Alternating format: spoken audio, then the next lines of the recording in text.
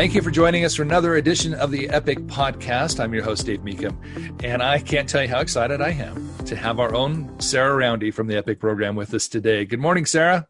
Hey, Dave. How you doing? I'm great. I say good morning because for us, it is early in the morning. Who knows when the podcast plays, right? But it is morning for us.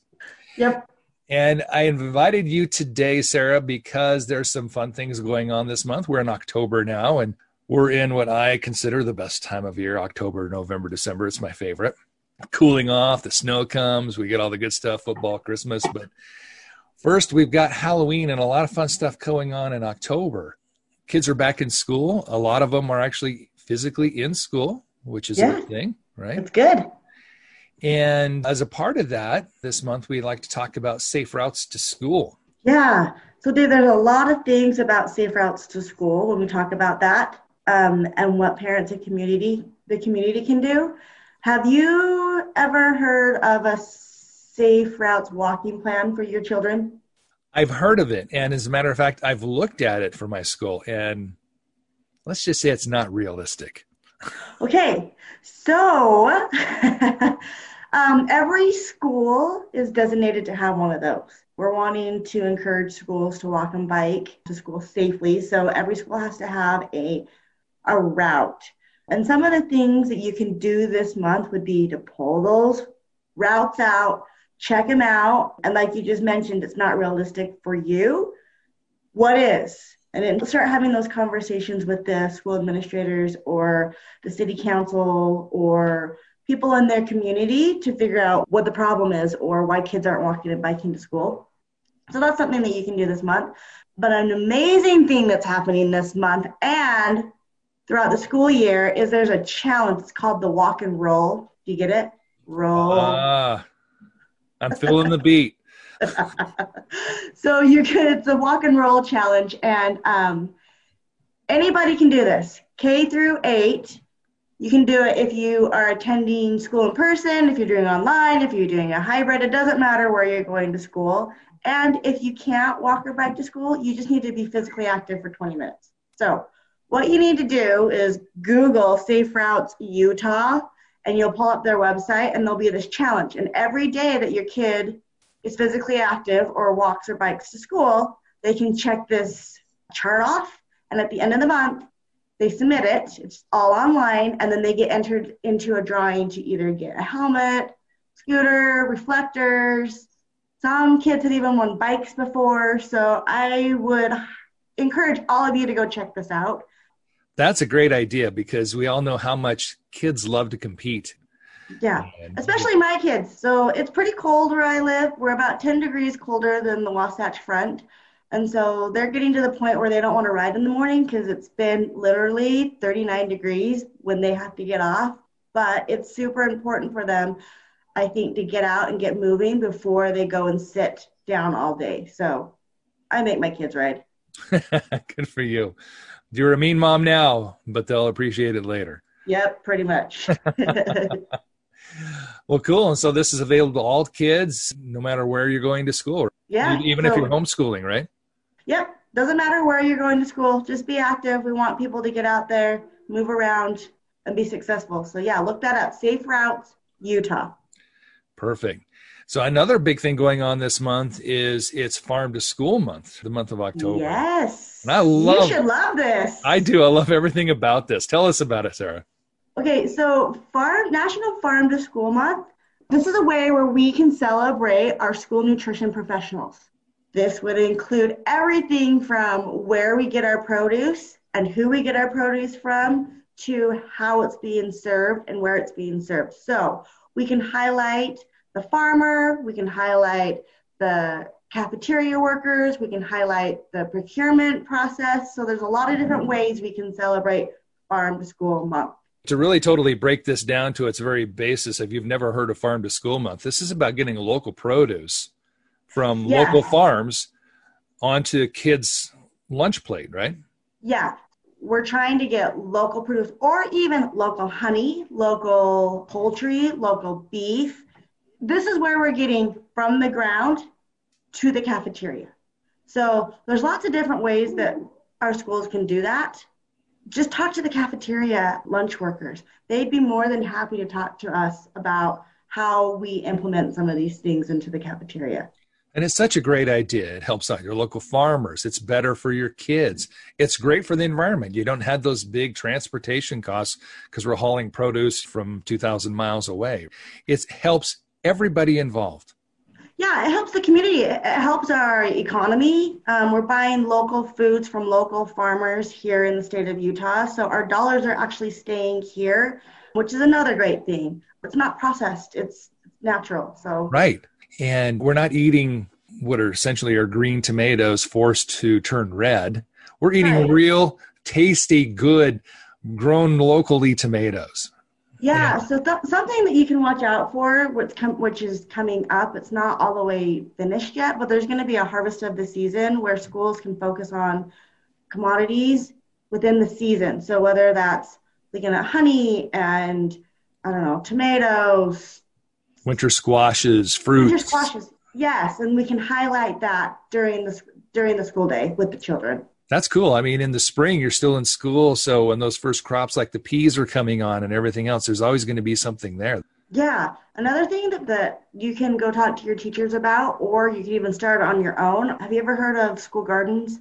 I have heard of school gardens and I think All they're right. fantastic. Tell us about them. So school gardens, that's just where the actual school site would have a garden and you would just go out and introduce those. You can have the kids learn about science and nutrition. They can do a lot of different things when it comes to the school garden. So that's just where you would plant your own garden at the school and the kids can watch it and you can harvest it. It's kind of a really fun way. If you can't do that, you can also do a garden in the classroom. Just start something small. You can get like those cups or something and put a seed in and watch it grow. And the kids love that. It's a fun thing for the kids to do. Right. So many kids don't grow up with a garden or in a rural area. They may grow up in more of an urban situation where they're not around gardening. And it's such a Yeah, great thing kind to of funny. teach. Yeah. I have a funny story about that. So my husband they have a cattle ranch and I asked them if they knew where milk came from. And they knew where milk came from, but then I asked them if they knew where hamburger came from, and they didn't know. And so, as a parent, I thought that was a real big a fail on my part. I'm like, okay, I've got to get them back up and showing them and get them to know where their food is coming from because they didn't realize that pork, for example, they didn't realize that bacon came from a pig, and that's the same thing as where ham comes from. So it's a learning experience. It's a good, fun time for them to learn about where their food is coming from. Right. And I don't think your kids are unusual that way. If the only place you ever see fresh produce is the grocery store, how do you know where it comes from? Yeah. And there's so many benefits, not only from learning how a plant grows, but kids gain an appreciation for local agriculture. So So when, Dave, yeah, here's a cool thing. So Dairy West, they kind of oversee Utah and Idaho, and they work within the communities for dairy, obviously. There's a great thing for anybody, teachers, or if you're at home, they are doing virtual farm tours. So they would get on the computer, they would watch a farmer kind of go through the process of what it's like to raise a cow. It's pretty neat. So go on to Dairy West website and you can either request for a tour or there's a couple of them. One would be highlighting a tour in Idaho and there's also one highlighting a farm in Utah. So that's in the month of October as well. wow, I would encourage everybody to do that. Every kid needs to see this. I remember going on a field trip like that when I was a kid, and it wasn't new to me because I grew up with a grandfather who owned a dairy farm, and I used to love to go over there and play. So I knew a little bit about it, but this is just an opportunity kids don't get normally. And I think it's super important.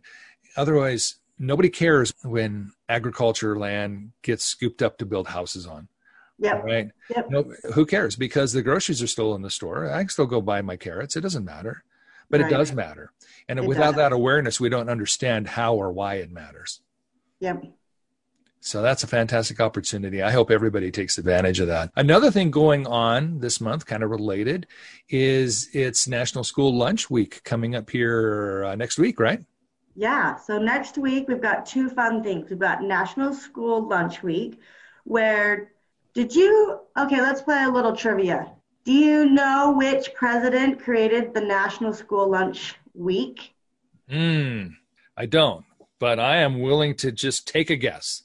Okay, let's guess. I'm going to guess it was Kennedy.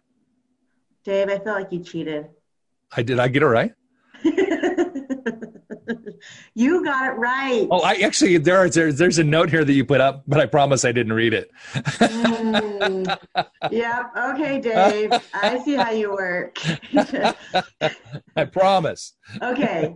So yeah, he created this week so that we could celebrate the healthy school lunches that the children get. What's cool right now during this pandemic of COVID, all students should be receiving meals free.